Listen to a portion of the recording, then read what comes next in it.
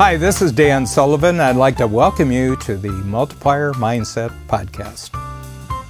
In 1944, I was born in Cleveland, in a suburb of Cleveland, but 2 years later, in 1946, after the Second World War, my father, who had worked in a war factory during the war, moved me and four siblings and my mother to a farm 60 miles west of Cleveland, and this was in a little town called Milan, Ohio. And Milan is spelled like Milan, Italy, but it's called Milan.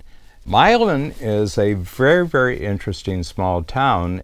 If you drove through it today, you'd notice there's something really different and unique about this small town. Not very big. It's only, at its height, it was never more than about 2,000 people, and today it's about 1,500. But one of the things that really strikes you as very different about this town is the number of really extraordinarily large, beautiful, well-preserved homes, some of them mansions in this town, and it just makes no sense because it's in the middle of farm country. And why would you have these amazing homes in this town? And the town is put together in a very classic, almost New England sense. And there's a reason for this, because a lot of the settlers who actually came to Ohio had actually grown up in Connecticut. So a lot of the towns around Milan, Ohio have names that come from towns in Connecticut, like Norwalk and Greenwich and New London and Fairfield and New Haven and all these towns. And there's a connection. I'm not going to go into the connection because there's two other stories I want to tell you about Milan, Ohio. So Milan is about 6 to 8 miles from Lake Erie. And in the 1920s and 1930s, as the United States grew westward, they put in canal systems. And the biggest canal was from the Hudson River, which flows downward from the north to New York City. And if you go upstream to Albany, there was a canal that they dug, and it's a very, very long, hundreds of miles. They dug a canal all the way over to Lake Ontario, and then there was another canal that they dug from Lake Ontario to Lake Erie, which is still there. Not the original canal, is the Welland Canal. The New York canal system was called the Erie Canal, and then the Welland Canal, and then this little town, which was south of Lake Erie, it was called the Milan Canal. And you'd say, well, why'd they dig a little canal inland to a town that was 8 miles south of the lake? Well, here's the reason. For some reason, this became the place where all the farmers from Ohio and from Indiana would, by horse and wagon, they would bring their wheat to Milan, Ohio, and there would be boats that came down the canal. I've seen early drawings of Milan, Ohio, and it looked like there were 20 or 30 big boats, and they would load the wheat on. And then the wheat would go north to Lake Erie. Lake Erie, they went to the east, went through the Welland Canal to Lake Ontario, and then they went through the Erie Canal to the Hudson River, and then down the Hudson to New York City. And then the wheat was used in New York City, and it was put on shipboard, and it was shipped to England and to Europe. So this little town of Milan, Ohio, in 1847 was the second largest wheat port in the world.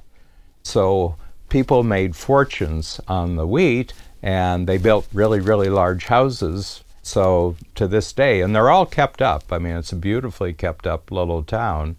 So I grew up on a farm 2 miles from there. Now here's the double story I have to tell you. Right about the time the railroads were starting, so the people who were putting the railroad in came to the town fathers of Milan, Ohio, and they said, this would be a perfect connect. We'll put the trains in, and we can bring things by train, and things will go by boat. It'll be great. And the town fathers say, well, we don't see any future for railroads. We think canals is the future. I can't see railroads replacing canals. And they said, no, we won't do that. So the railroad moved 4 miles to the south, and it became the railroad center. And within 10 years, there was no more canal business. The whole town economy collapse. It was a prosperous town and there was a lot of money in it, but that was the end of Milan as a wheat port.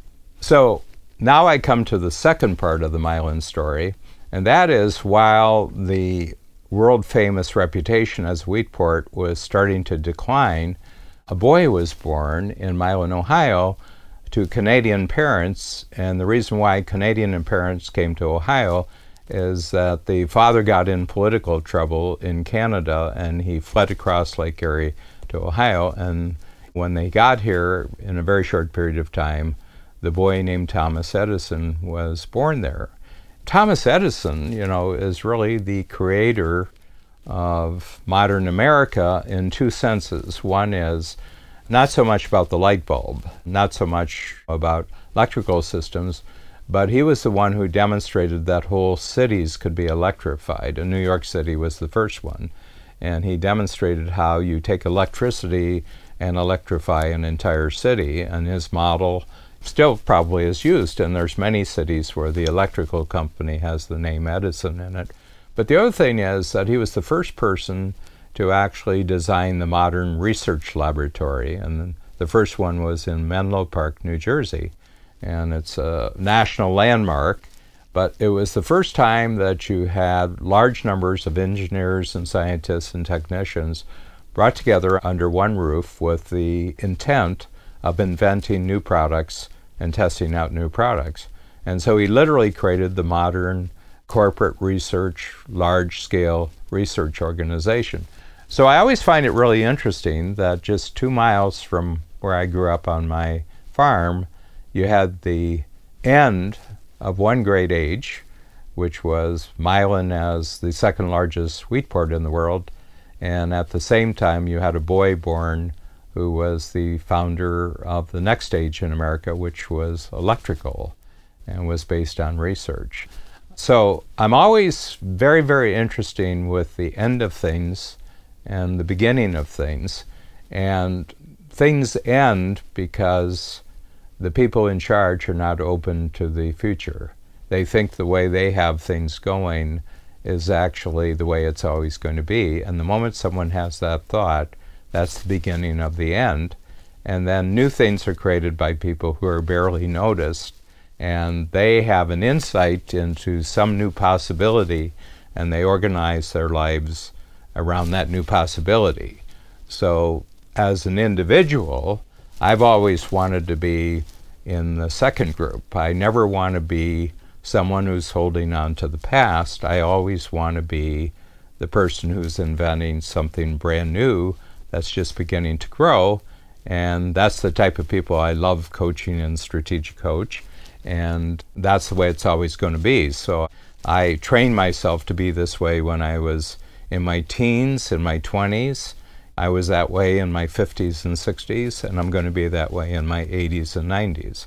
So I don't hold on to anything that's already exists. I'm always looking for the new thing that's going to be the game changer. And more, I'm thinking about the future of the Strategic Coach, where game changers come. Edison was a game changer. I was very inspired by that, and my whole life, no matter what age I am, no matter how much experience I have, I'm always looking for the new game and then learning the concepts that always make you a game changer.